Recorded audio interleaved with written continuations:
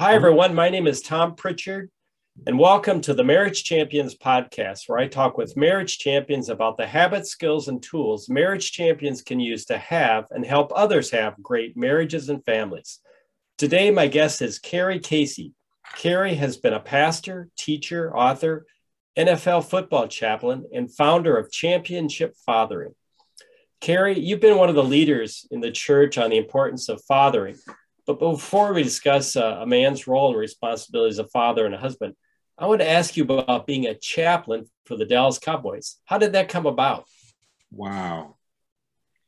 I very seldom think about it, but I wish I could show you a huge portrait of Coach Tom Landry, and it has Too Tall Jones sacking a quarterback in the Super Bowl, and then you have Roger Staubach, who was one of the great leaders and still is within the sports community, but a great Christian man. But Coach Tom Landry was one of my greatest mentors. I can't believe I had the privilege to work with a person that when I was a young lad, I would watch him on black and white TV. And then the way it came about is Coach Landry was a board member nationally with the Fellowship of Christian Athletes. And then he was a local board member in Dallas.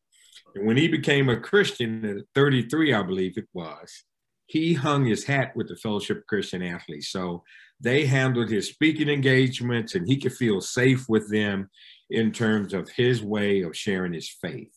And so I played ball at University of North Carolina at Chapel Hill football. And one of my teammates was on staff with the Fellowship of Christian Athletes in Dallas. Coach Landry was on the board.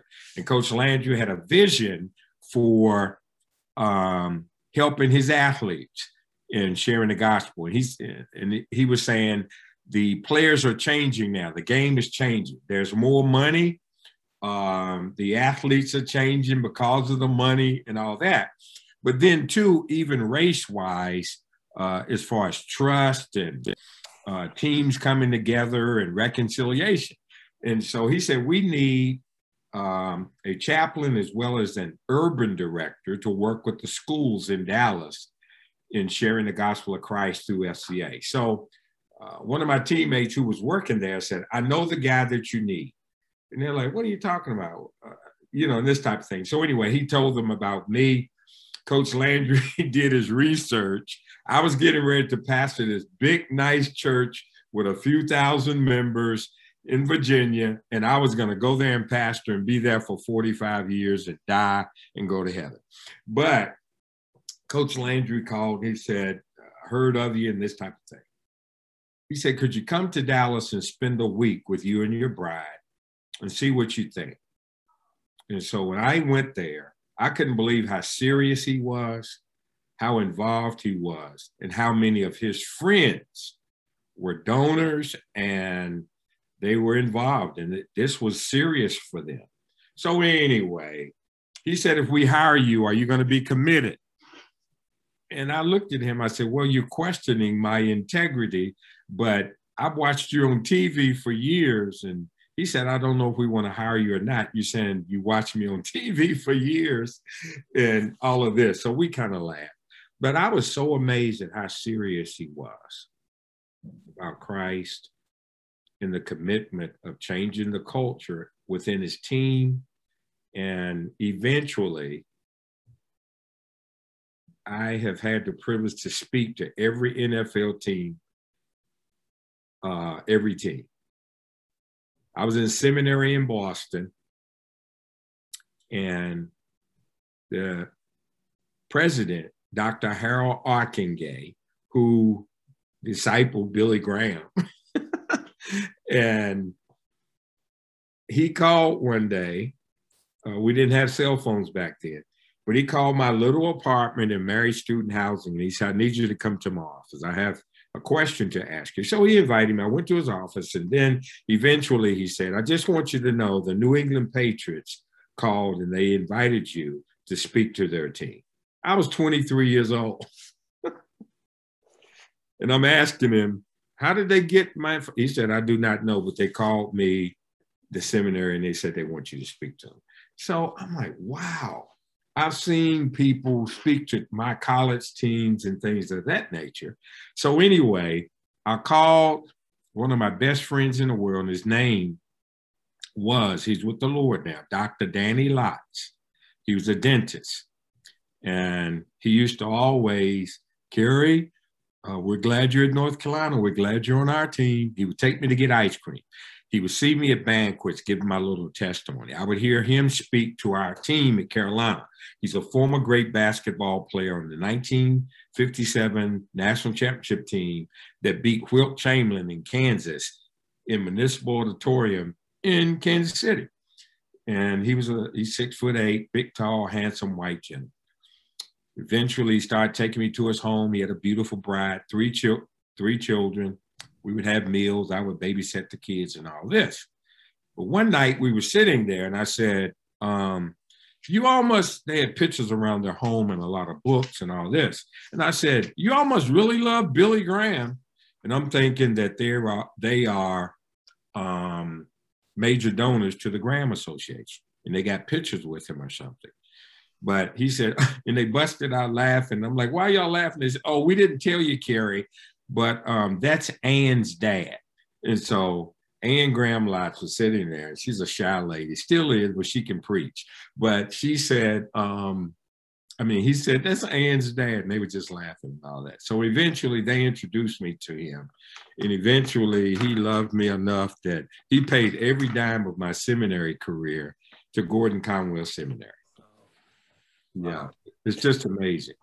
In fact, the book here, Championship Fathering, and Tony Dungy wrote the foreword, who's a dear friend. But I usually read this before I speak it to audiences. And I said, here's why you all need to get my book. I can't take these back to my office. But on the back it says, I first knew Carey Casey as a young man preparing to attend seminary, and have always had the greatest admiration for him. He has a deep love for people and a desire to lead them, especially young men, to Christ. I would highly recommend to you any book written by Carey Casey. And I always said, and he says, and if you don't get it, you might get struck by lightning. He didn't say that. But anyway, and I said, you all, that's Billy Graham. And people were like, what? Wow. That was personal money. That was not a scholarship. Wow, that's exciting. Yeah, Tom Landry was dear friends with him as well. I can't believe I get blessed even doing this interview with you. I'm honored. Oh, well, thank you. Well, let's back up. Let's talk a bit about your background, your family. The family, I'm sure, impacted your life, your father. Let's talk a little bit about that. Tell me about your journey and the influence your family had on your life. I do want to say this, and I would hope that you would share some of the statistics that you shared preceding this time of us coming on, because it's so true. But tonight, 25 million kids will go to bed without their biological father in the home, as you look at the research, in the richest and most powerful country in the world. But I must say, I'm so very thankful. By the way, there are no perfect dads. My father was not perfect. But my father was there for my sister, who is a retired educator. My brother, state medical examiner in Virginia, Roanoke, Virginia. He's younger than me. My sister's older. But I'm so thankful that even when mom and dad struggle in their marriage, which everyone's going to go through tough times. And I tell people this as I counsel them right here in my study. I said, we stand at the altar, and I'm counseling couples here when they struggle and they come in to get the oil changed. And I said, we stood at the altar and we talked about, you promised to love them in sickness and in health, rich or for poor, better or for worse. Those 6 tenets. And they promised that. But then sometimes we get off track and we say we don't want to be married. But I said, I'm finding out in my evening years that if you go through those 6 tenets and experience sickness, health, rich, poor, better, or for worse, you will have a great marriage. Because you have to, like teams I've been on, you have to block and tackle in order to win the game. And that's what it takes. So I had a marvelous dad who was not perfect, but I watched him open doors for mother. I watched him, how he handled his money. I watched him be faithful to the church and faithful to God. I watched him not matriculate at a college of higher learning, but because of his favorite book, Ecclesiastes, where he would tell my brother and I, we need to get to know the richest and the wisest king in the world besides Jesus. And he said, he would always tell us, there's nothing new under the sun. That's what Solomon would say. And then he would always tell us as well, don't ever forget, Ecclesiastes 12:1. Remember thy Creator in the days of your youth, before the evil days draw nigh, when you would say you have no pleasure in them. At 66, I'm understanding what he was saying. When he was saying, boys, you know, you can't have sex all the time. And my brother and I, like, we know daddy's brilliant, but he's missing it on this one because we were early teens. And he told us that because we were thinking what we heard about sex within a marriage, that heck no, we're going to have sex every day. But he taught us of what it was really all about. You can make love holding your bride's hand walking through the mall when you're sitting with your bride in church. That's making love. Making love is not just physical. But I watched how he and mom, even in their evening years, he still cherished her. He still loved her. They couldn't move as fast and things like that. I can't, like I used to. I used to run a 4.4 and a 40. Now, what am I saying? His father's name was Ralph Waldo Casey. Ralph Waldo Casey Sr. He was Ralph Waldo Casey Jr. And he had a twin brother. My dad did. But I wish dad was living now, because I'm like, why did your dad name you Junior? And his brother's name was Walter. And my dad had an older brother named Gladwin. But he named my dad after him. And my dad wanted to name me Ralph Waldo Casey III. But my mother said, no, we're not going to leave this hospital naming this boy Ralph. I'm glad she didn't. But anyway, he named all of us children. And my name is Carey Walden Casey. Walden Pond Thoreau. Daddy was an avid reader and writer. I have all of his manuscripts. He never published a book, but he was a good dad. He was very basic, very common. And no perfect dads. But when a daddy is not there, a child is more likely to be poor, drop out of school, be involved in crime. Girls are more likely to be pregnant as a teenager. But just by a dad being in the home, there are no perfect dads, but just by a dad being in the home, those statistics flip-flop, believe it or not. Every child needs a father, grandfather, father figure. In essence, he was a great figure for me. He and Coach Tom Landry, believe it or not, they went to heaven on the same day, February the 12th, 2000. It was a sad day for me, but exciting, because they never met on earth, but they were very much alike in their character. Coach Landry, Caucasian, Daddy, African-American, but their values, their character. Both of them were World War II vets.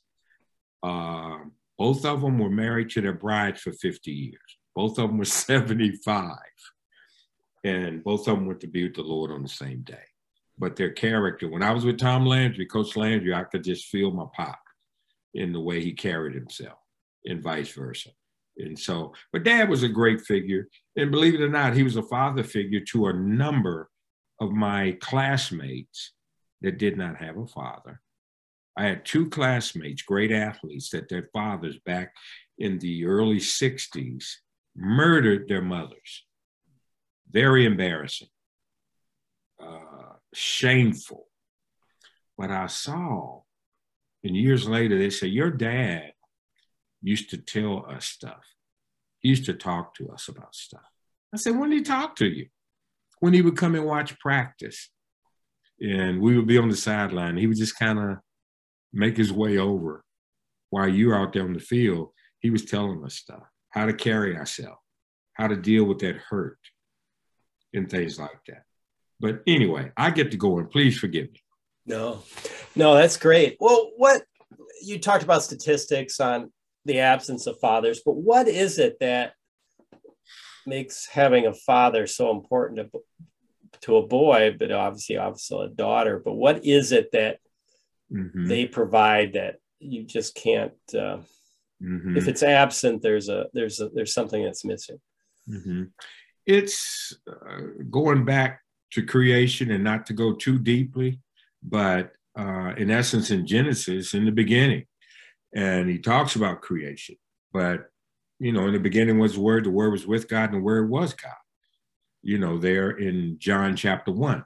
But we are the only creatures, men, fathers, that he gave us his name, Father. He did not give that to a woman. And you have to have leadership in anything that you do. Pastors, head football coaches, basketball coaches, the smallest of families. There has to be leadership. There has to be leadership. So, and I think of how in Malachi chapter 4 and verse 6, to help answer your question, the last verse of the Old Testament, God speaks there to Malachi, and Malachi writes, in essence, shares, God wants to turn the hearts of the fathers to the children, and the hearts of the children to the father. Some versions of the Bible speak of to the parents, and I believe that as well, the parents. He made a man and a woman, a father and a mother. That's the way that he didn't just think it up. He knew that needed to happen. They need the tenderness of a mother, of a father as well, but they needed the firmness and the leadership that a father brings. It's just like the touch of a mother in a home. Not saying a woman is the only one that cooks or washes dishes and does the domestic opportunities in the home. No. He wants us to work as a team. The team that will win, my son is chaplain for the Kansas City Chiefs. And just to give an example, every NFL team is great, even teams that don't win a game, because they're the best at what they do. They're playing on the highest level that you can play on, in terms of American football. But the teams that have leadership and play their position, stay in their lane, and like each other, and sometimes love each other, that will be the team. The one that does that best will win the Super Bowl. Sometimes they may not have the best players at each position. But when you have that, and I watch my son's team, the Chiefs, and he allows me to speak to him at times. I said, the only way that you all will not win the Super Bowl this year is if you get complacent and get lax and not carry out the responsibility of your head coach and your family's close. You all are talented enough. You all have the best quarterback in the NFL. Now, all the quarterbacks are great, don't get me wrong. But the extracurricular of how he's talented, if he doesn't complete the pass with his right hand, he can throw it with his left, and sometimes. But getting back to it, though, that leadership of a father, and a woman needs that and wants that just as much as a man does. Being affirmed, being told she's beautiful, being told that she is an outstanding lady. She can be a great bride. And many people share with me at times in scholarly settings. So, Dr. Casey, why do you call your wife your bride? I said, because she's a bride. And some people ask me at times, this lady at the dry cleaners one day, I say, yeah, this is my bride's blouse. This is my bride's slacks here. She said, how long have you been married? I said, 44 years. She said, she's not a bride. And she said it like that. She's going to put me in my place to let me know she ain't no bride anymore. You've been married 44 years. She's your wife. I said, yes, legally, she's my wife. Well, why do you call her your bride? I said, I must remind her of who she is. And if I don't do that, just to not to embarrass us or degrade it, but we're calling women another B word in 2021 that is not her title, but men call them something else. But I have to remind her of who she is, or she may function in a role that she is not called to function in. And if you call your children, and you don't call them negative names like some parents that have not been trained, that don't have the heart. My daddy, I talked to my brother just a few months ago. We talked about dad. It's like, I asked my brother, I said, Corwin, his name's Corwin, Corwin. I said, did daddy ever curse you? Did he ever talk down to you? He said, no, never did. I said, I'm just asking because he didn't do that with me either. Or whatever. And I said, we did some dumb stuff. He said, I know. He said, but that's not how dad knew through God and the Holy Spirit how to speak to people. And I said, I've seen him speak to the poorest of poor, the most ignorant of people, and speak to them like they are a Rhodes Scholar. And you could see people, when I was a little boy, I could see people light up when my dad would talk to them, even when he had positions higher than them. Or he would go to other people's level in their scholarly discussion. He was very well read. So anyway, in 1960, when I was like 5 years of age, I think it was African-American babies born out of wedlock. It was 25 to 30%. In 2021, it's at least 72% of babies born out of wedlock. Now, we have all this discussion about black, white, who's prejudiced, and all of this.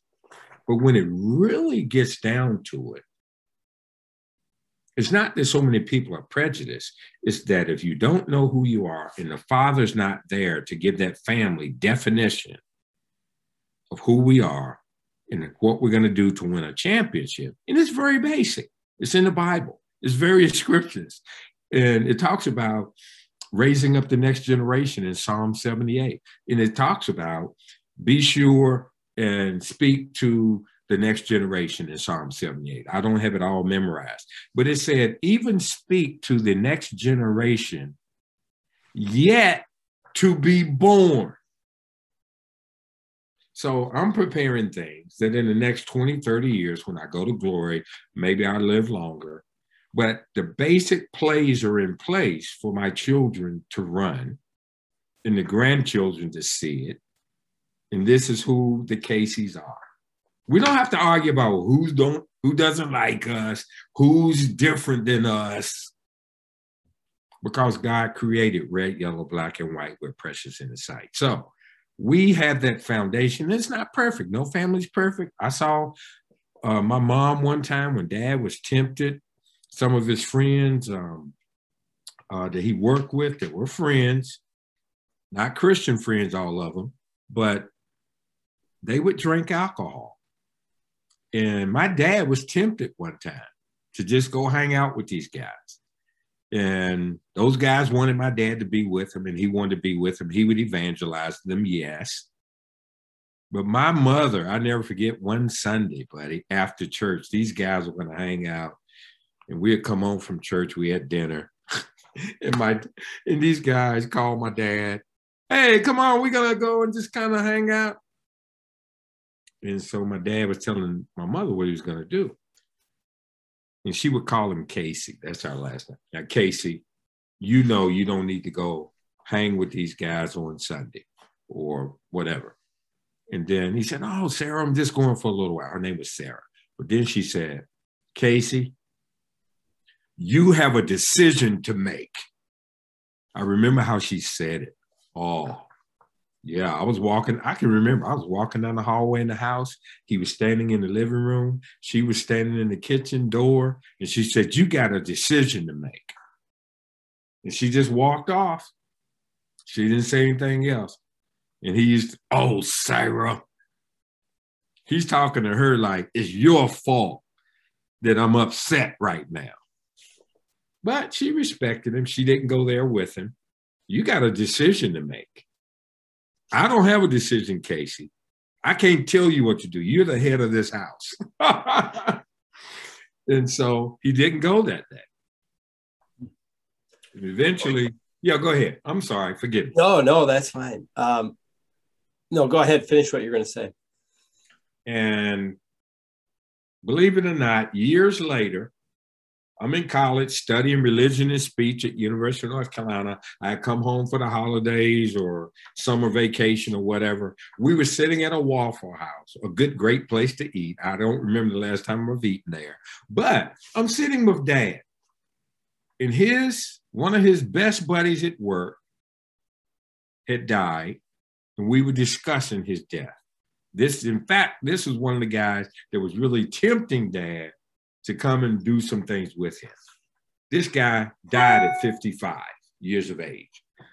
And we were talking, and I said, Dad, I know you're sad, but I was feeling a little puffed up. I'm majoring in religion, making good grades, playing football. I'm in college. Daddy, you've never been to college. I didn't say that to him, but it's kind of like I'm growing up. I have a scholarship. You don't have to pay for my school. I'm a good athlete. I play on TV. I was a little full of myself. But then I sat and told him, I'm like, Dad, well, God knew that Mr. Boyer was going to die at this time. And my dad looked at me. He said, you're right.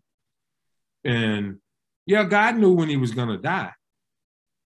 But his death day, I don't think that was God's plan. And I'm like, he knew, Dad. God wanted him to. He said, no, God didn't want him to die at that time. The doctor told this gentleman, my dad's buddy, Mr. Boyer, the way things are in your body, you need to stop drinking. And if you keep drinking, you are going to die. And he said, son, my buddy didn't stop drinking. And he died. He rushed his death. And my dad was totally right. And me, with all of my theological training and all of my Old Testament, New Testament, hermeneutical principles and how you preach sermons and all that, but Daddy was totally right. I'm just amazed. He was my dad, and he had wisdom. Mm-hmm. Yeah. Well, Carey, you alluded to a man being a leader in the home. Let's kind of back up in terms of what is a man. Whether you're in the home or you're a husband or a father or not, or you're a single man. Mm-hmm. How would you describe what a man is? I would view it as responsibility. I would also put in there the word justice. Now, a lot of people are throwing that word around these days, but we have a year verse that our family picks out every year. I usually pick it out, and my 4 children and 9 grandbabies and their spouses and my bride, we come to an agreement. Our year verse for this year is Micah chapter 6 and verse 8. And it talks about, what does God require of you, Carey Casey? What does he require of us? And it says, act justly. It's not rocket science. It says, act justly, love mercy, walk humbly with your God. Justice, we try to put different definitions on it, but justice basically means do what's right. And even a non-Christian, the way God created us, you have a conscience. I really believe before a person pulls a trigger, before they, and I'm not saying people, God said don't drink alcohol, but before we do something, I really believe in whatever setting, he will give us enough wisdom, enough time for our conscience to tell us what we must do. I think the most ignorant of us, yes, I firmly believe that because I'm an example. I have sin in my heart. I'm stained. The only person who was never stained of sin was Jesus Christ.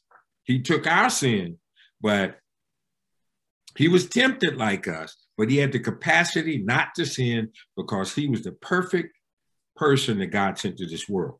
But I don't want to forget your question. But in essence, what I'm finding through my research, finding through living life in this urban community in Chicago and places I've been, is that, and I hear men that have really fallen a lot of times off the wagon, have done some things. Wow, Pastor Casey, I wish I had a dad like you. I have the whitest of friends, the blackest of friends, people that are Asian or whatever. I wish I could have met your father. And I'm going to tell you the truth. I wish he would give me great wisdom. I said, Daddy, I'm speaking here in town. He said, what are you doing in town? I said, I flew in. I didn't tell you. He was in the care center. He had Parkinson's. His hands would shake. He couldn't talk well. And then he would have, he couldn't walk. And so I came to his room, bedside there at the care center. And I said, we spoke. And he said, what are you doing in town? I said, Daddy, I'm speaking. And I said, Dad, give me some wisdom. I said, I got tons of talks. I don't even need notes. Because I used to ask you, Dad, how can that preacher get up there and speak like that and doesn't use a note and it's in order, in its depth, and it's what I need to hear? He said, you're called, son. But I said, give me some thought. And he said, he sit there in his hands and shaking, and he goes, it's nice to be important, but it's more important to be nice. Then he would look at me and smile and go, because that's a mouthful. But I think of responsibility to answer your question. Responsibility, walking in a just way, doing what's right, but having empathy with your colleagues at work, loving your neighbor, even when they don't love you. We're called to love God and love your neighbor. If we do that pretty good, America would be, we always talk, oh, make America great again. But when it really gets down to it, people don't care how much you know until they know how much you care. Those that are closest to you, as well as those that meet you on the street or on the train or on your job. People know at work, oh yeah, here's a major thing for Dad: integrity, honesty. Now notice the things that I'm saying. It's not a class or a color or a position. These characteristics or definitions of whatever I'm trying to say, it's the same for all of us, from the White House to the outhouse. You show me a good father in any position. Coach Landry was that way. That man, as a football coach, oh my goodness. What the NFL is doing right now, he was so innovative as a player then a coach. There are many great coaches. Well, just a few. But even how he carried himself, and he had a attitude of, or I don't have the definition right now, but discernment with players, with coaches, and all of his coaches were not Christians. I watched him bring heathens on his staff that could coach well, but because of his influence and the character within the building and the organization, I saw those guys become men of integrity and did not want to embarrass Coach Landry, did not want to embarrass the organization. And even when he was fired after 29 years, the way he carried himself and cleaned out his office, and he said, Carey, it's a business. A new owner comes, he wants his people.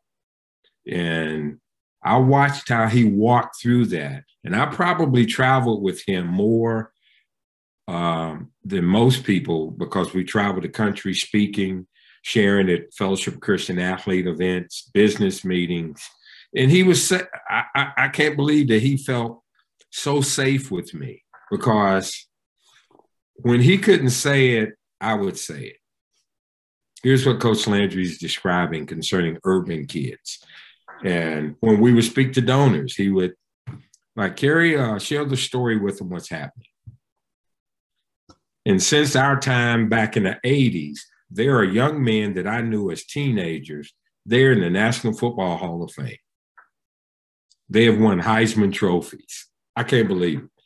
And I sat and told these kids, here's what's going to happen. You're going to go to Texas A&M. You're going to go to SMU. You're going to go to Notre Dame. They're recruiting you. Here's how you carry yourself. I saw it with Tom Landry, saw it with my dad, and that's what happened. But responsibility, and guys here at our Hope House, our residential facility here at the church, one of our most successful ministries of guys getting out of prison, off drugs, alcohol. And I talk to them, speak to them every Tuesday at 6:30 a.m. And I ask them, what do you want to talk about? I got verses. I could talk all day like I'm doing here, and I'm going to shut up. But, and guys, like, how do I be responsible, Pastor Casey? You know, how can I get a wife like yours, like Mrs. Casey? And she runs our children's ministries here at the church. She's brilliant. I know as I've come back after 20-some years, I was a lead pastor years ago. And I said, we'll retire. We'll move to Chicago. We're not going to move to Florida, but we'll ride off in the sunset. So here we are. I know they're excited we're back, and I thought they liked me, but they're really like, oh, wow, we got Mrs. Casey. She's brilliant. She can figure this out. So anyway, but these guys, I wish I could get a bride like Mrs. Casey. I said, you're right. I said, that's why I get to do what I do. I walk the 2 blocks here to speak to y'all. I'm excited about it. I don't have to worry about her. She'll let me know when I have to get on a Zoom call. All of that. 2 o'clock. And so here we are. Mm-hmm. Great. Well, thank you. Well, let's talk about being a dad. What is it? What are the characteristics of a good dad? The goal of fathering? When you reflect on that. Right. What we found through research when I was at the National Center for Fathering is that 3 things clearly come out of, and that's in my book, Championship Fathering, clearly come out as we've done the research of thousands of dads, is that number 1 is that they're loving. They love the child and they love the child's mother. And even if they're not married to her or divorced, they respect the mother. It clearly comes out that we can't get along, or we're not going to be married, but they will respect that mom and they will love that mother through the children. And the man's heart, even with secular research and discussion about a father, secular, if you study it enough and go deep enough, it will turn the heart right to the Heavenly Father, you see, of how God treats us. He does not treat us, he does not treat Carey Casey the way I deserve to be treated, by my brokenness, arrogance, lack of integrity at times, all of that. But the three tenets are, they love, a good dad loves their children. He coaches the children, not just on the field. A good coach is Tony Dungy, the great Hall of Fame coach. As I stated, he's a dear friend. He's been through a lot. He had a son that committed suicide. We're buddies. I was there. We went there. I was at the funeral. I was there with him. He's been in my home. He's 6 days older than me. I'm October the 12th. He's October the 6th. I may have said that earlier. But he said a good coach is involved and aware of his players. And he's totally right. Coach Landry, I watched him when a guy struggled with drugs. He said, Carey, go get him back here. Because they don't want to meet that head. They don't want to go in that head coach's office. Or they got a girl pregnant. They're thinking, oh, this is the end of the world. But Coach Landry knows from being a man and a gentleman that you're going to go through things. I forget how many missions he went on in his airplane in World War II, bombing missions. But he said, Carey, it's like the pendulum swings back and forth in life. It's like life repeats itself in things. I'm like, wow, what is he saying? As I've gotten older, he's right. But you love your children, you coach them, not just on the field, but just like my children, just like my dad when he had Parkinson. He had not gone in the care center yet. He was kind of forgetting things at times. I called home. I was getting ready to buy a vehicle. I needed a larger car. The family was growing. Went to the dealership, picked out a car, and the owner sat behind the desk. My bride and I were sitting on the other side of the desk. And I said, can I use your phone for a moment? He said, sure. I said, it's a long distance call. And that was back then, long distance call. So I called my dad, and I called and I said, hey, Mom. I said, how is Dad doing today? Is he okay? He said, oh, yeah, he's on the right page today. He's in there shaving because Parkinson's was beginning to progress. But he said, and he got on the phone and said, hey, son, how's it going? What's going on? Why are you calling this time of day? And I said, Pop, I'm getting ready to make a decision. I want to get this new car. And here's what's going on with it. And here's what blah, blah, blah. He says, is it brand new? Is it used? Or how many miles does it have on it? What? He was asking all the questions. And he said, I said, what do you think I should do, Dad? He said, well, son, if I were you. I love Pop. He didn't make the decision. I want him to tell me, come on, Dad, you're a dad. Be a leader. Tell me. But he basically, he didn't say it, but he's like, well, you're a grown man. You know how much money you have. You know what you need. Melanie's brilliant, and you're married to her. Just ask her. But she really wanted this nice van because we had a new baby. We had the other 3 children. So he said, if I was you, I would wait. That's what he told me. He didn't crush me, but he said, if I were you. So I said, thanks, Dad. Love you. I'll talk to you later. Click. And I told the gentleman across the desk, I can't buy the car today. But in fact, the way we got to this dealership is that they said, whatever type of car you got, no matter how much of a piece of junk it is, we'll give you $3,000 or something like that towards your new car. And I'm thinking, wow, if we can get rid of this little Toyota that I let people use it and they dented it and seats are ripped, but it ran good. So anyway, I had other cars. But then I told the gentleman, I said, I can't buy it today. I may be back. He said, Mr. Casey, I got to sell this car to you today. You better get this car before somebody else. We drove off of that lot, and we had to stop on the side of the road because my bride was sad. She cried, and I consoled her on the side of that road because she wanted that van. I said, babe, I just don't have a piece. What Daddy said was right. I'm taking too long to tell the story, but long story short, within a week and a half or 2 weeks, a wonderful Christian, it became a Christian man, was not a Christian then, but he called me and said, Pastor Casey, I am buying me a new Mercedes, and I want to give you my old Volvo, which is a great car. But I'm thinking, I don't want somebody else's junk. But he drove that car to our church. And when I saw that car, it had 60,000 miles on it, with, back then, a phone in the car. Very nice. And he said, I want you to have this. He gave it to me. I drove it home, and I said, baby, your new car's out in front of the house. It was loaded, beautiful. And she said, where? And I said, right there. She said, what, that Volvo? I said, yeah, dear, that's your new car.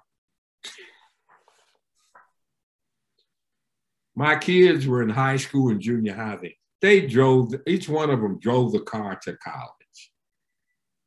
It lasted and ran and ran. But Dad's not so brilliant. But fathers give you wisdom, they give you leadership. And what comes with leadership is security. There's peace there. There's confidence. And when a father receives that from their dad, and when it's transferred through the thread of the family, of the community, and your sphere of influence, we have a better chance of winning the championship, because you have the same values for success. And I see the bookshelf behind you. Those books are there for a reason. It tells a story of when people walk into your area of work and influence and the values that you have. You won't have to talk as long as I do, but I always tell people, being Black and Baptist and a preacher, you could be here all day. But anyway, but it says something. The plaques and the certificates and diplomas I see on your wall, they're not there just for show, but it does tell a story. My dad worked at the VA hospital, Veterans Administration, for 30 years, and then he retired. But I did not know the depth of who he was, the real depth, until he died, and we went to retrieve his effects out of our home where I grew up, where he and Mom lived. As I went through his papers, there were accommodations from the chief of the hospital. But when Dad was going home on his lunch break one day, half an hour away from where he worked, to get lunch, he bought it sometimes. But he was driving home, and he saw a gentleman walking down the street. And he stopped the car. Can I give you a ride? And the gentleman's like, yes. And my dad drove a little bit, then he drove down another street and drove down another street. And then he was back at the VA hospital because there had been a patient that had changed his clothes, put on some other clothes. He was trying to get away, but Dad was discerning and drove him back. Saved the hospital great embarrassment, from great embarrassment, if something would have happened. That was one. And I have that paperwork to this day. Mr. Casey, thank you so very much for da-da-da-da-da-da. Stamp of approval, VA hospital. My dad had that. When Mr. Casey talked a man down from hanging himself in the locker room there at the VA, it's just ways he was gifted that, yeah, Mr. Johnson. And I saw him when my brother and I would go with him to pick up his check on certain days when we were little boys. And he said, stay close to me, guys. Because some of the guys worked, they would, you know, they were sick men, mentally, physically, spiritually. But anyway, so one thing that really helped me, and I will try to be more pointed in my answers, but the way he addressed those men that were patients. Hello, Mr. Johnson, how are you today? He spoke to them with great dignity and discussion. He did not talk down to them, as he didn't rush in and get his paycheck that day to rush out. But, you know, Mr. Martin, what's going on today? How are you doing? How are you feeling? And because some people, well, let me give you your medication and you go on and sit over on that bench and daydream, and I'll see you when we need to bring you in and get you whatever. Anyway, I'm done. What another question? What about somebody who doesn't have a father to learn from about being a father?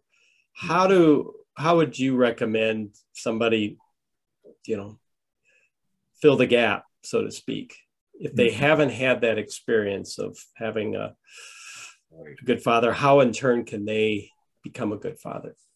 Mm-hmm.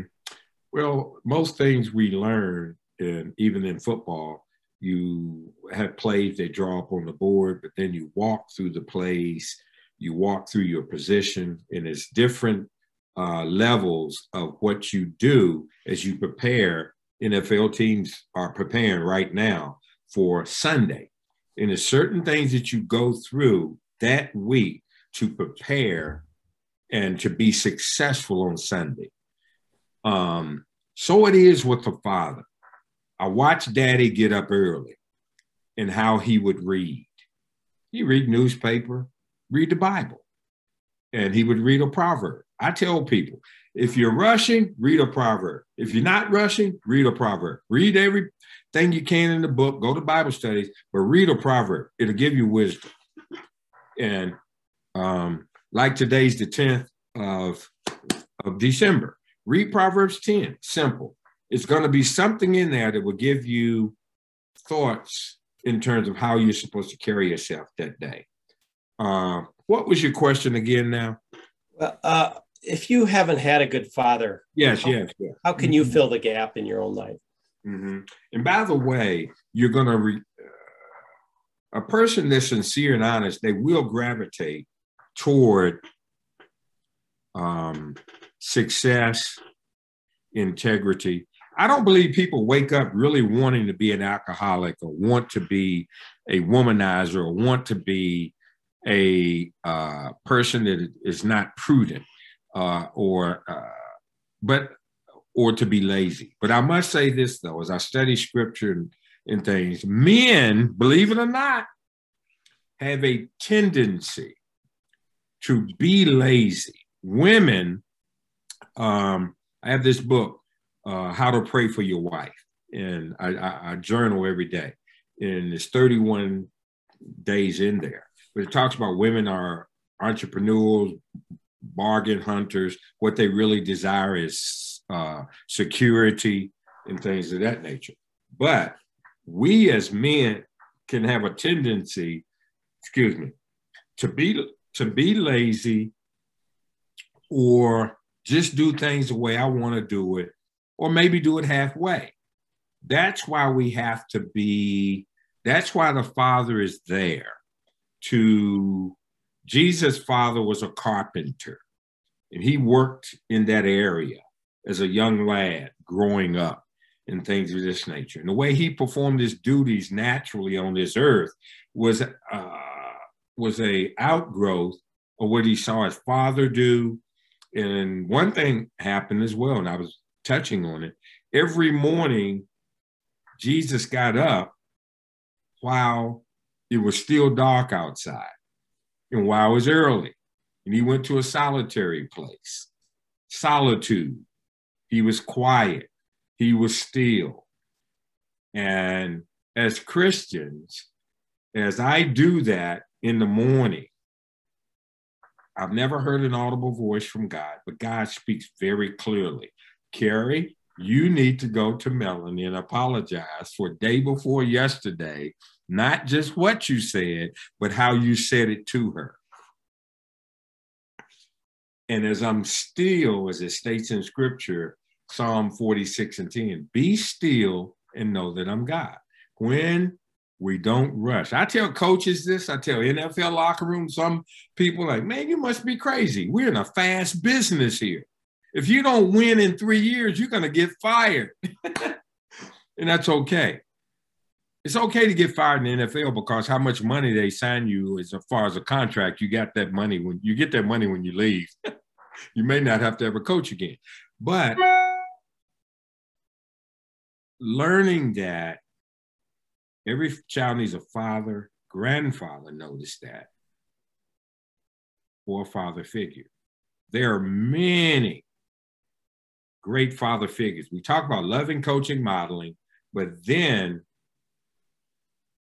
we talk about the investing. The fourth tenet that we came up with is that influence a child in your neighborhood that doesn't have a dad. Be close to a family that can trust you enough to take their daughter, the mother, to allow you to take the daughter to the father-daughter dance that doesn't have a dad. It will bless her. But naturally, these days, you must deal with integrity and have trust and things of that nature. But then, who is the young man? That's what my dad did. That brought other children into his sphere of influence with his two boys, riding to games together, getting an ice cream cone. So, but doing that, but then men that come together. Now, here's the thing also. Men do not do well by themselves. I don't care how much money you got. I don't care what color of your skin. I don't care how many degrees you have. You have to, Carey Casey, I just speak for me. I have to have accountability. If I'm not with other men, if I'm not checking in with my bride regularly and sitting down and letting men ask me tough questions. What are you looking at? What are you reading? Where are you hanging out? What are you doing with your money? This type of thing. Just a few questions. You have to have that or we will stray, you see. If a guy keeps showing up to meetings late, something's going on. Not only with him, but it disrespects the team. And hearing what we need to hear and doing what we need to do.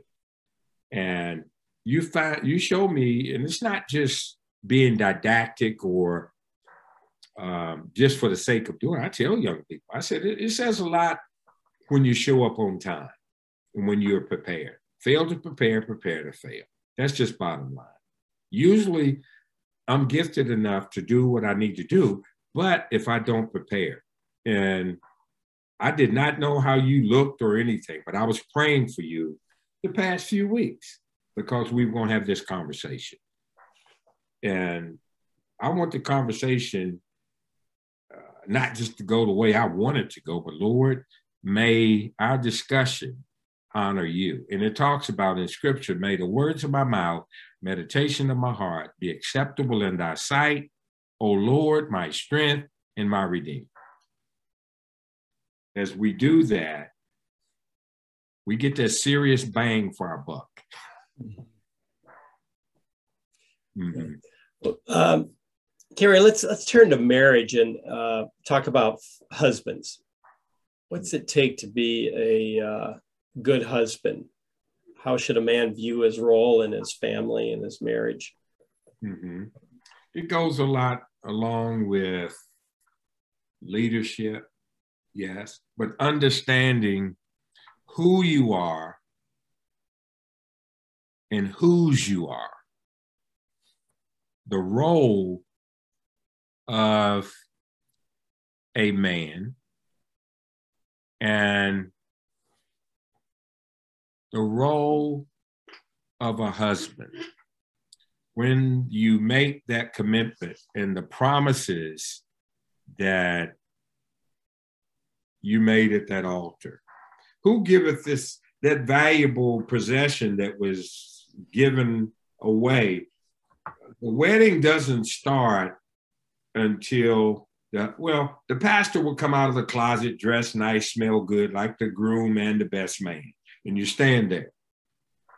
But nothing starts until that bride is ready to start. I don't care who it is. I don't care how much money the groom has or anything. Until that bride is ready to come, nothing starts. The pastor, I do not, as a pastor, as a minister, I have no authority to say, will the congregation please stand until that bride comes down the aisle. Then she comes down the aisle. She does not come down the aisle briskly or rushing. She's going to take her time. And the backs of the congregation are to her. But I have not been in a wedding in all my years that the congregation did not turn around to see the bride, if they could, before she gets down the aisle. They want to see.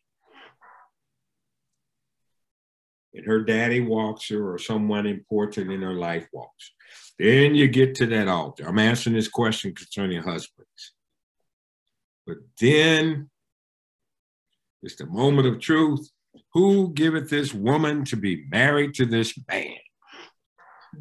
Her mother and I.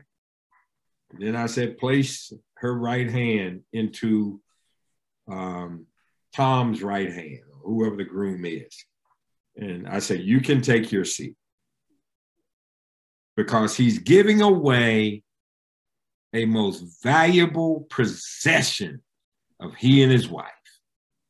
It's a valuable transaction taking place. He is going to become what you ask me, husband. What are some things? Well, we've taken him through boatloads of counseling. Where do you want to go on vacation? How much money do you want to make? What type of car? You're saying, what? You ask him that? I'm not, yes, for weeks and months, for them to have the vision together that they feel they're compatible, and you're not just loving, because love changes in your marriage. The way I love my bride today is not like how I loved her on that wedding day. And my parents told me this, especially my mother. She said, and we got married at 21, and she said, and she cried, but she said, I understand, son. You love her in a different way. You want to show her all of your love. All of the rights and privileges of marriage are there. But as unto the Lord. So how do we do it? So the daddy sits down, they go through the vows, they make that commitment. But that commitment to God of how he made marriage before he ever made the church. The commitment of marriage, Adam and Eve, all this. That's why it says, and I tell people this, and it's not that you focus on it, but God, and it's not the end of the world, but God hates divorce. He was saying what he hates. He doesn't hate the individuals. He doesn't hate marriage. He hates divorce. It's a brokenness of that covenant that there are, let me see, how do you say it? There are blessings. Research shows that people that are married and stay married, they make more money. They are happier. And people are like, what? Because people just think these days, all right, we'll get married, it's going to be pretty good. Then we'll divorce and marry somebody else, start over again, get a new car, trade her in for a newer and younger model. Heck no. I don't know what I would do if I couldn't see all my kids and be married to my bride this Christmas.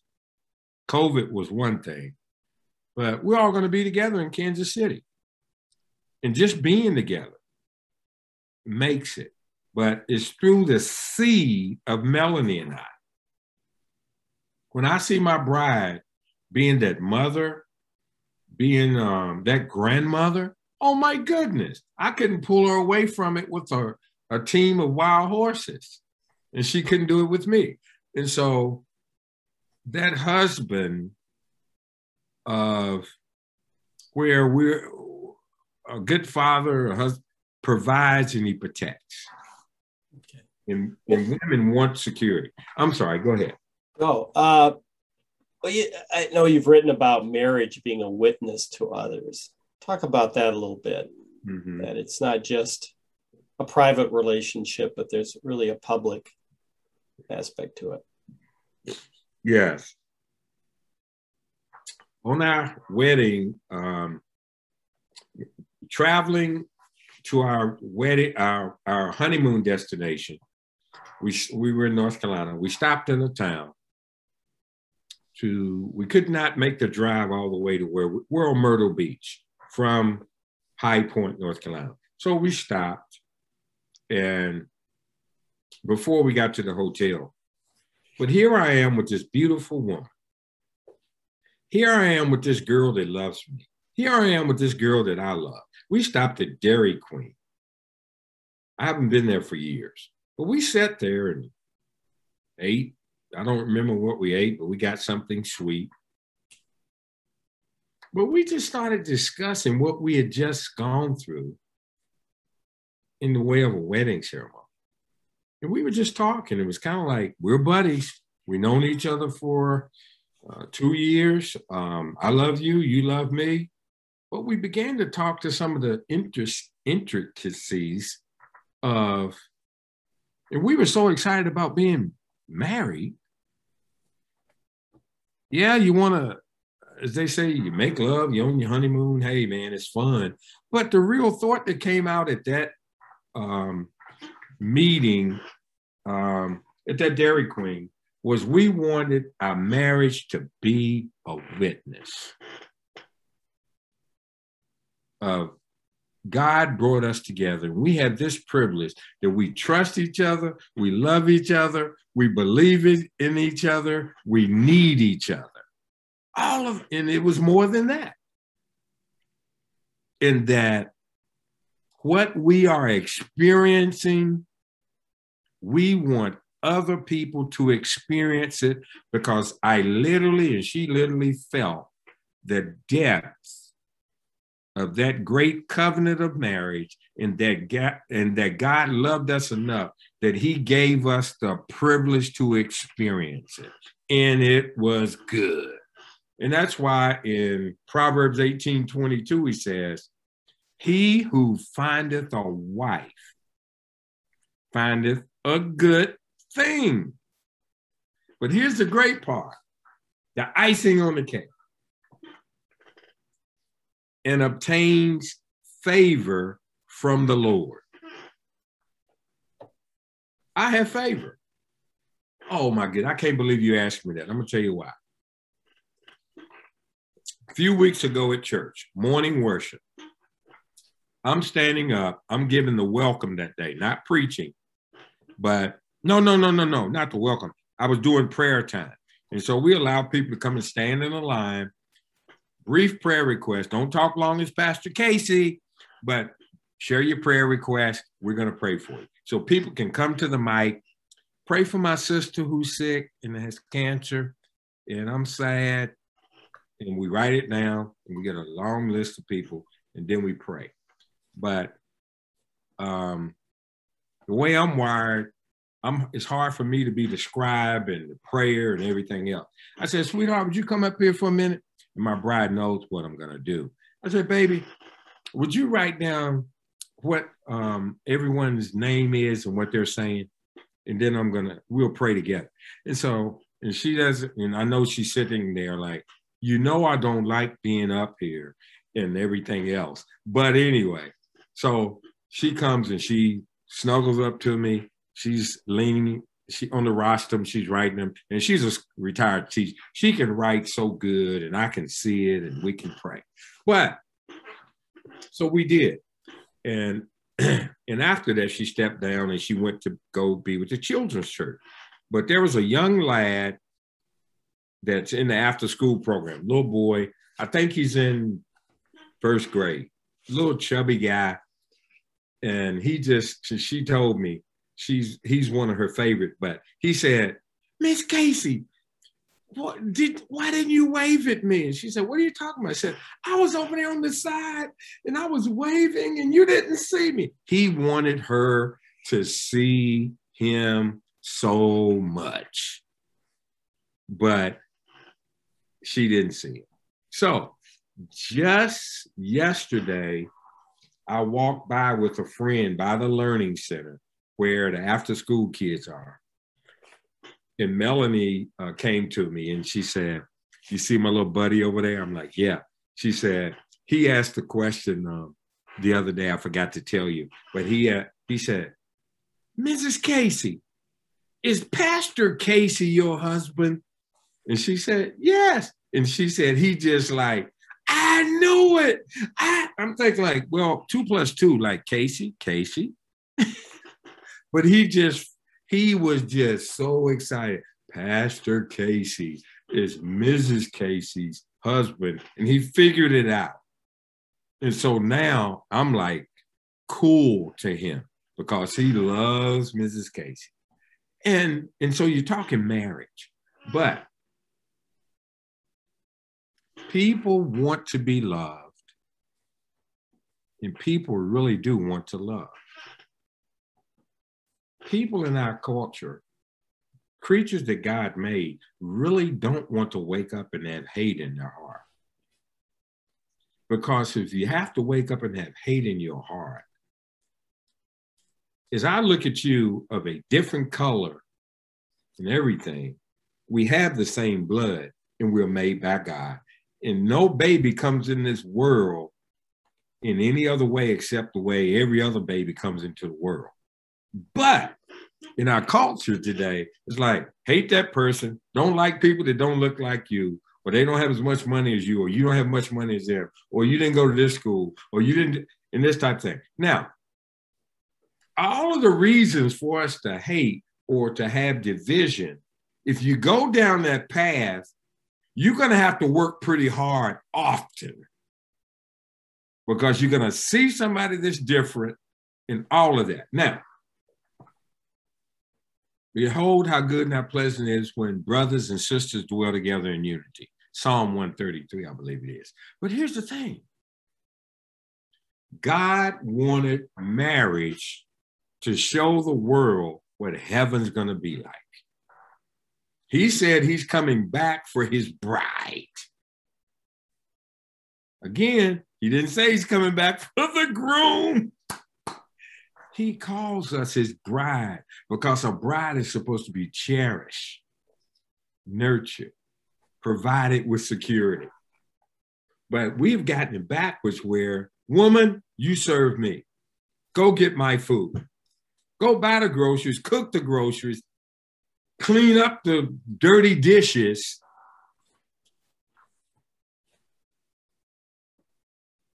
Walk behind me. Open your own door.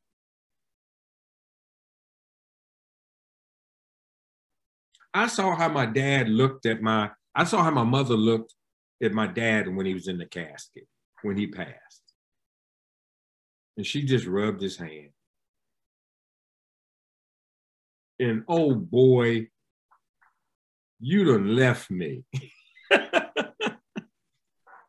And my brother and sister and I, we sit over in the corner of the room where they had, where we first viewed his remains. But we just watched how we became like little kids again, and she was doing business in the Holy Spirit with Dad. But she didn't say anything arrogant. But I talked to older ladies, older men that their spouse goes on. And believe it or not, my mother died 8 months to the day of when my daddy died, October the 12th, on my 45th birthday. She had a heart attack. But anyway, she missed him. But the husband part, though, give freedom for your children and the bride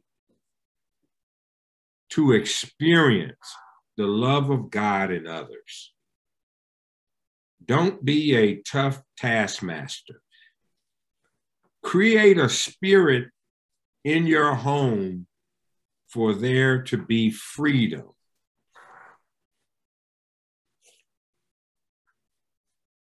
The 3-bedroom home that we had with 1 bathroom, kitchen, and living room.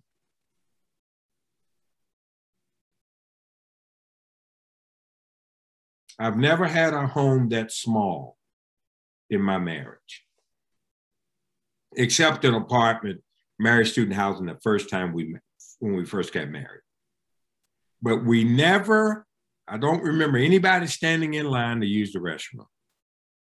I don't remember anybody complaining, eating our meals in the kitchen with no dining room, that we had homes with dining rooms, everybody got their own bedroom, 2 closets in your bedroom, garages with heated garages. You go down the list. But because of what mom and dad created in marriage, and daddy knowing his role and performing it pretty good, mother felt secure. And we as children didn't need a lot under the tree because there was so much more going on 364 more days of the year. It blows me away. Good. Well, let's turn to church and what, in your opinion, what the church could be doing to help marriages and families. One survey found that 80% of churches spend $0 ministry dollars on marriage. So that tells me, where you're investing is where your priorities are. And what is your take on what the church could or should be doing to help strengthen families, marriages, fathering? In hearing you say that, it really blesses me because it is a fact. We take it very seriously here, and that's one of my roles. My bride and I, we head up the marriage ministry, we head up the parenting side, championship fathering as well, naturally working with kids. I cannot believe in coming back to this church, not the lead pastor, but the fun I'm having, the joy I'm having, and the impact that I'm having. I never knew that I would be in the fathering space and become an authority on the research and teaching from the White House down. I never knew it. Marriage with President Bush, fathering with President Obama. We must, anything you do, it's going to be a price and there's going to be a cost. The church, and I'm the church because I'm part of the church, we are cheating our congregants as well as our community, as well as our state, as well as our country and this world. When we think we can win a championship and don't focus on the right plays we must run, of how you love your bride, how you love your children, how we're supposed to be a witness. The church is the major entity, organization, or whatever to get the greatest learning, I believe. One of the reasons that we say the Black church, but I'm going to tell you this. During the civil rights days even, the African-American community was stronger because the church was the major focal point for education, communication, and what we must do in order to deal with healthcare, education, economics. But when you do not have families coming to church, communicating what's going on in the community, well, bottom line is you don't tell people who to vote for, but to allow people to be intelligent enough to make intelligent decisions. You see, our church, we're not telling anybody who to vote for, and we're not putting money into voting, but we want people, God wants us to be intelligent. He made us the most intelligent creation of his creation, men and women. He made us in his image. Didn't do it with a dog, didn't do it with a cat, fish of the sea, birds of the air. You can go all through all the creatures he created. But we're the ones that are responsible for the intellect, intelligence that can get on the scale with him, because he speaks to us in a way that he does not speak to any other animal. Now, that being said, though, the church is the entity that you can do it in a more, how do you say it, not cheaper way, but in a more greater stewardship way of getting the bang for your buck. Not paying money. Don't wait till you're in trouble and you're going to a counselor, and I appreciate them, I'm a counselor, but that you're paying money for what the church is supposed to be doing.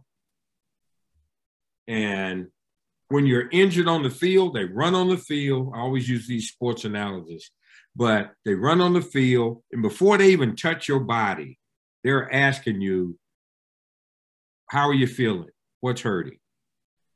And they can look in your face and all of this. If they think it's something in the way they saw the play, if it was like your neck or something like that, they will not move you. But if it's like a knee, they're gifted. They can touch your knee and feel and feel and feel. That's what the church is supposed to do.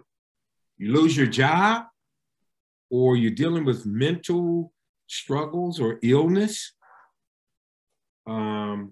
we can counsel, work with you, but many times you don't need to go and pay big bucks. But then we can say, yeah, you probably should get some counseling, probably once a week, once a month, once a year, whatever. You have a checkup. And just like health-wise.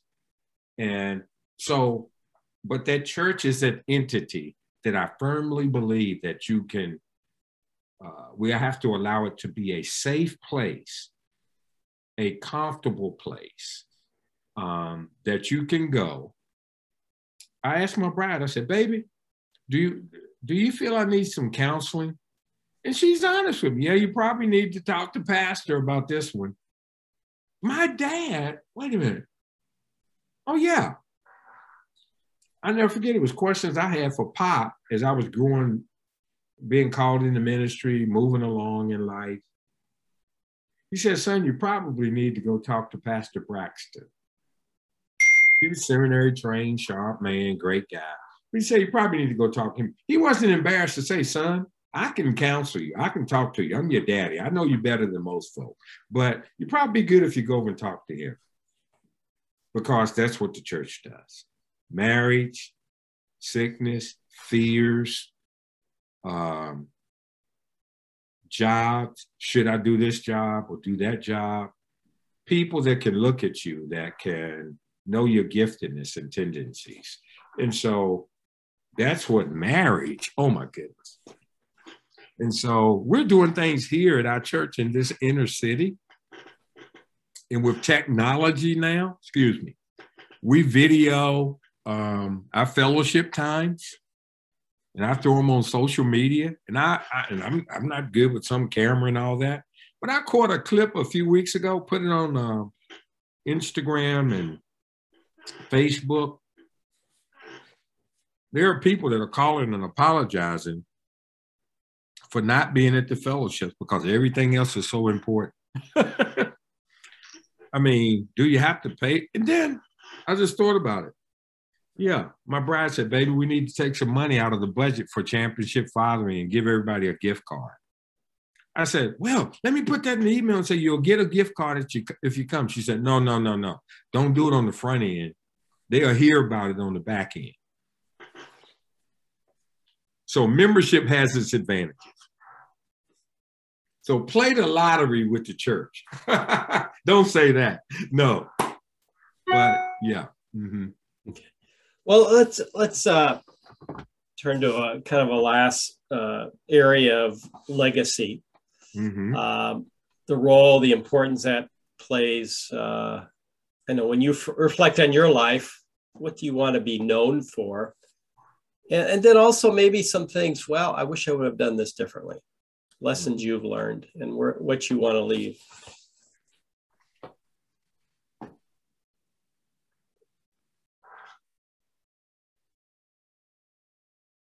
I would have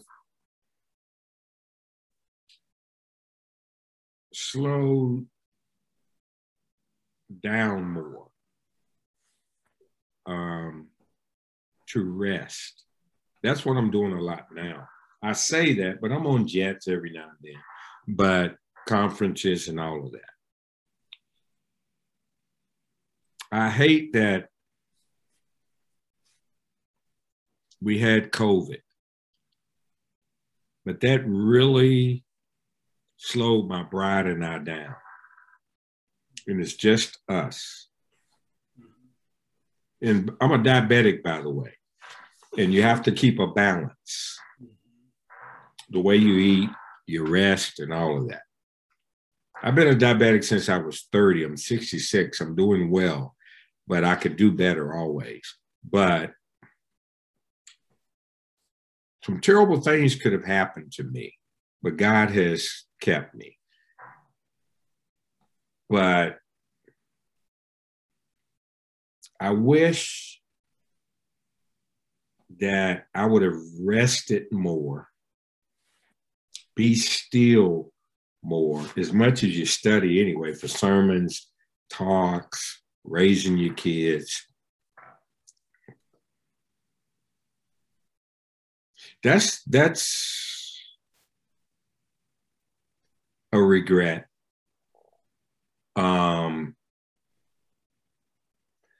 I wish I wouldn't have taken myself too seriously. I wish I wouldn't have tried to, I don't know if the word is try, but some people, they look at your resume and they say, wow, man, you've done a lot of things. Wow, you did this. You were a chaplain with the Olympic Games. You've been a Seoul, Korea.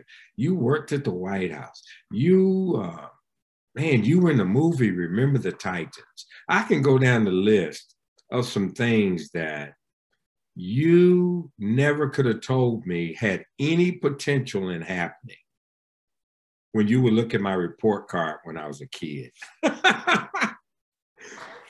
And But as I tell people not many times, but I tell them, I said, I'm not a racist, but I'm going to tell you something. When I went to the 7th grade, they took me in a guidance counselor's office with 4 or 5 other teachers. Everyone was white. And they said, we're going to have to put Carey in slow learners because he's not doing good with on his report card, which was true. Man, when report cards came out that day, I was depressed. I hated riding home on the school bus because everybody's celebrating what they made.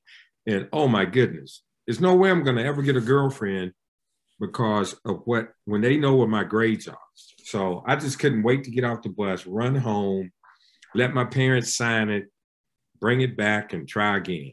But this day, they said we need to put Carey in slow learners. In the 1st through the 3rd grade was all African-American school. 1st through the 12th grade, kids were in this one school back in the day. But in the 1st grade, it was the 1st and 2nd grade in one room with one teacher. So I'm not the brightest rock in the bag, but I needed personal attention. And I could not get that those first 3 years. When we integrated, it got better, but I had missed some things and I had to work overtime. My parents always worked with me, never gave up on me. So here we are in the 7th grade. Yeah, put him in slow learners. He can do woodwork. He can do shop class, work on cars.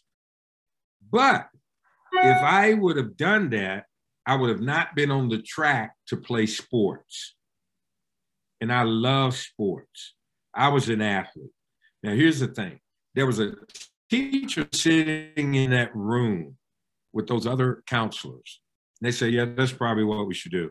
So here's this one lady spoke up. Notice I told you everybody in the room was white. Like I said, I'm not a racist, but I'm just painting the picture. Mrs. Foster, she said, no, do not put Carey Casey in slow learners. He is smart and he is brilliant.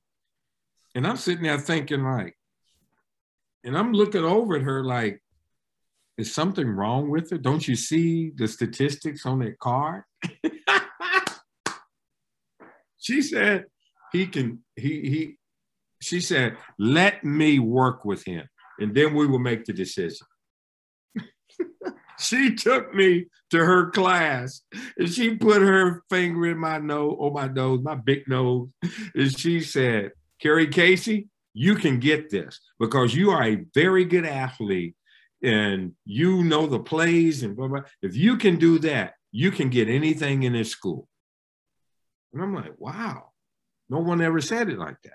Then she said, what do you want to do one day? I said, I like to play pro football and I'm good. I'm always saying that's my goal in life, like it's the end of the world. And I'm so glad that I didn't put all my eggs in that basket because even if you're great, I got all the statistics. I speak to these players. I talk to them. I say, all right, a good athlete, how long is their NFL career? A good athlete, if you are a good athlete, how long will you probably play in the NFL? What do you think it is? If you're good, what do you think? The life expectancy of a pro football player. What do you think? Just a few years, probably. Oh, yeah. All right. So some of the guys, I speak to these rookies, they're like 7 years, 10 years, 15. I say, try if you're good. Now, some of you have been drafted, but you hadn't played yet. So we don't know if you're good or not. But if you're good, you're going to play 3.5 years. Wow. Now, how old are you, young man? 22. And I said, oh, really? Do you have your degree? No. All right. 23, 24, 25, 26. I said, I got 4 frames. We're going to give you 4 years. You'll be 26 and you won't have a job. Mm-hmm. You got to off season, go back and get your degree. Because you are not, and even when you are out of ball, your body's going to tell you you can still play. And that which fueled you all of these years, you can't do it legally. You gotta, but anyway, so that being the case, Mrs. Foster worked me like you wouldn't believe. But little did I know her husband would become my high school coach. Hey, check this out. The coach and I are friends to this day. We speak at least once a month. I became one of the greatest players in the history. I'm in the Hall of Fame in my hometown. Please come in. Mm-hmm. Mm-hmm. Sure do, Fred. I'm sorry. Oh, no, we don't. I'm sorry. Forgive me. This is one of the greatest men in the world that just walked in here. But anyway, Mrs. Foster, I went home one time for a banquet speaking or something, and she had dementia to the point that she was in a wheelchair, that she didn't know what was going on in life. Her husband would take her. She was an athlete herself back then, years ago. But I grabbed her hands, this white lady, held her hands. I kissed her forehead. And I said, Mrs. Foster, if it's any way possible that you can hear me, I want to thank you for the chance you took on Carey Casey. I've been privileged to travel the world because of what you did when I was in the 7th grade. I hope you can hear me.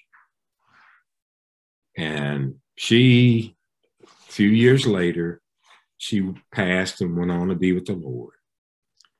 But her husband, anytime he can tell that story, he tells it. And that man, he wrote books on football and how you play the game. And he's close to 90 years of age.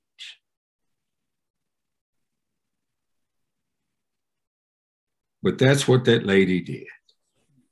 I've had a number of people that have modeled for me what it is to be a husband and a father.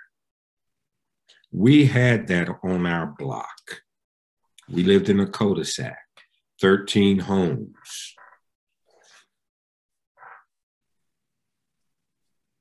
But the men, I saw it modeled.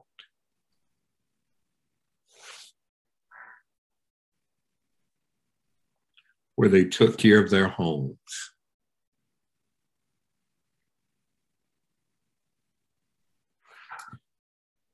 I'm looking at it.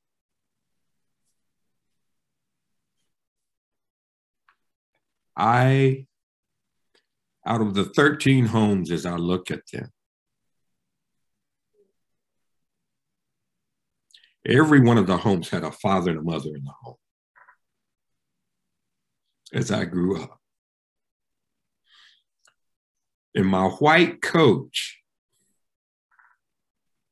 there's been books written about it, and I've written forwards and all that, but I talked about my high school coach, how every year they would have a special night called Dad's Night.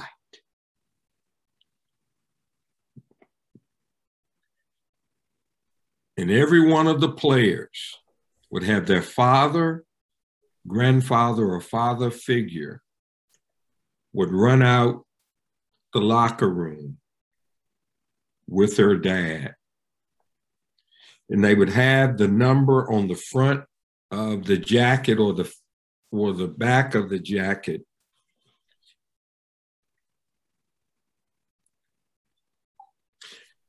And my dad, he had number 31 and number 76. My brother, he was a junior, I was a senior. And for 2 years, my daddy ran out of that locker room with his 2 boys. Carey and Carey Casey and their dad, Ralph Casey. And he ran out on the field and we ran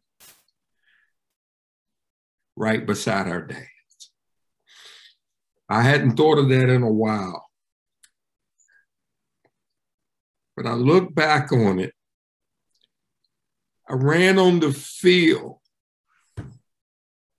with my father and my brother.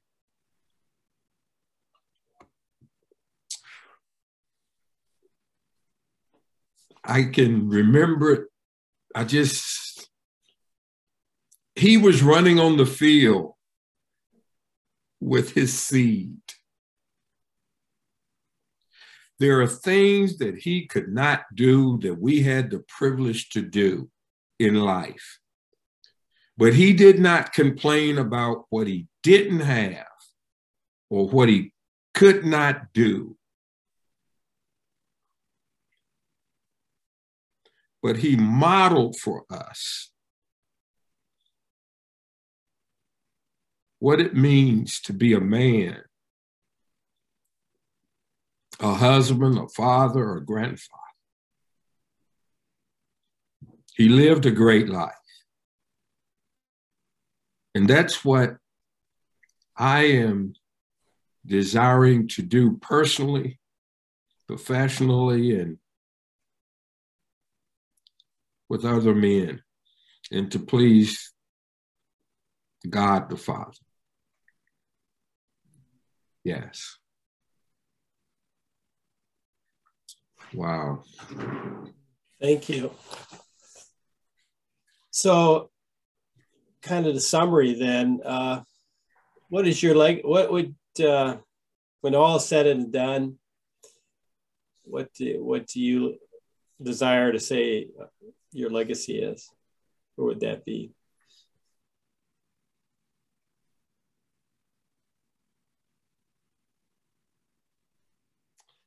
I only wish, but you can't do it because when you die and they give the congregation, you have the privilege to come and give remarks, but please hold them to 2 minutes. And if you don't, and if you go longer, we're going to come down to that mic and pull you away. I would love to be here to see what people would say. I can't say it here, but boy, we had a funeral this week, man, and some of the things that were said, we were like, huh?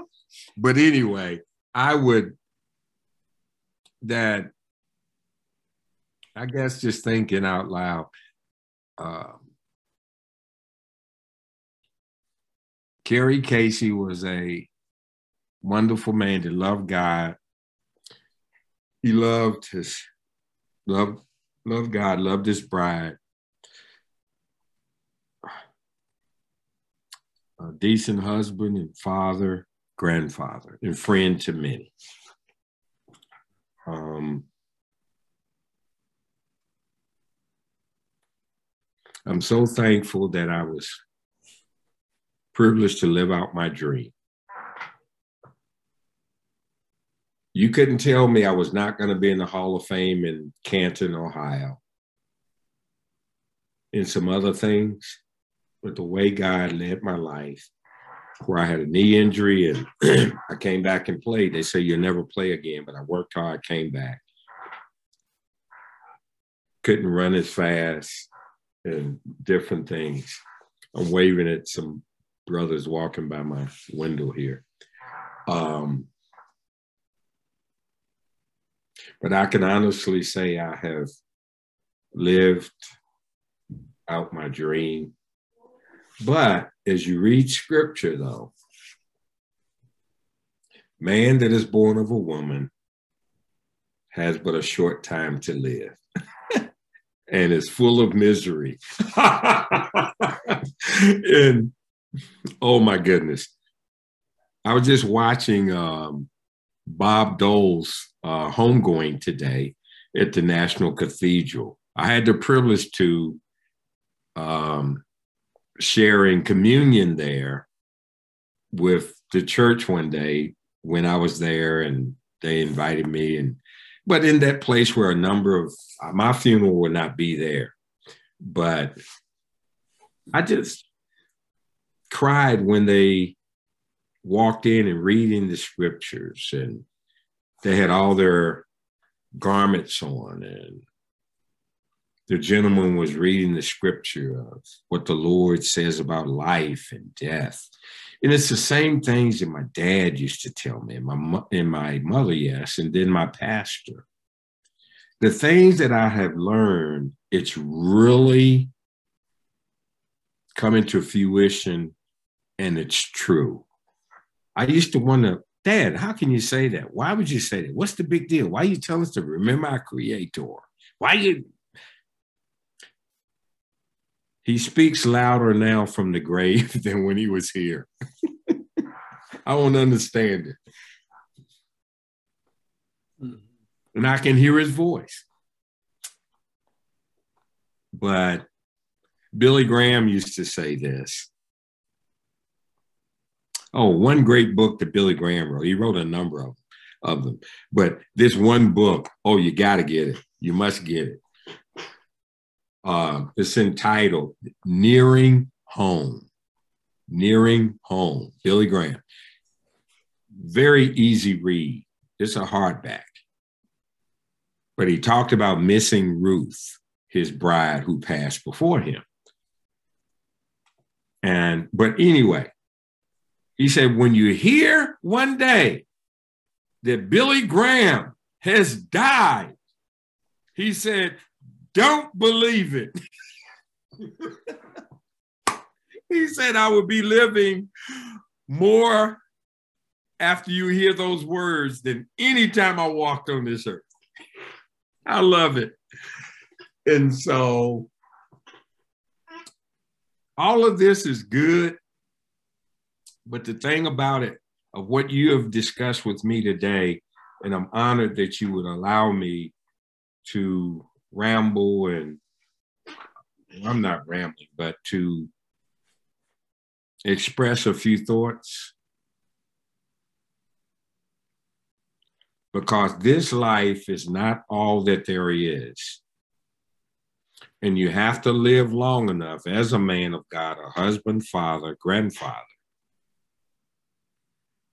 to gain that wisdom to help raise up the next generation. And when you have the fathers in marriage, we will have a greater chance of winning a championship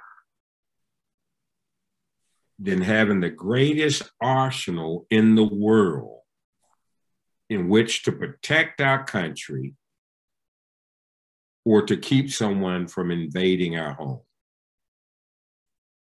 The tough neighborhood we live in, there are murders, we do the funerals, and people have been shot on my block. But I feel unbelievably safe in where we are because of who we are and whose we are. And literally are protected by folks that don't even know us, that I've heard. Don't mess with them. That's Pastor Casey. That's Mrs. Casey. Don't touch their house. Don't touch their possessions. Now, things can happen. Satan is a crazy guy because he's a defeated foe, but also he can't tell the truth. He's a liar. He's not God. That's why Lucifer got kicked out of heaven. But the point I'm making is, I can come to my car in my back driveway. There are people that walk down that alley that are not dressed the best, don't think the best. You can think all you want to, but hey, Pastor Casey. I'm like, who is this? Have I ever met them? But they know. They will know that you're a Christian by your love. And as I do my best to do that, to help raise my children, grandchildren, and love my neighbor. Yeah.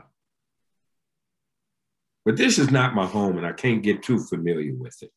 I'm sorry. I'm done. Forgive me. Well, thank you so much for your time, Carey. It's great to hear your life story and the wisdom you've gained over the years.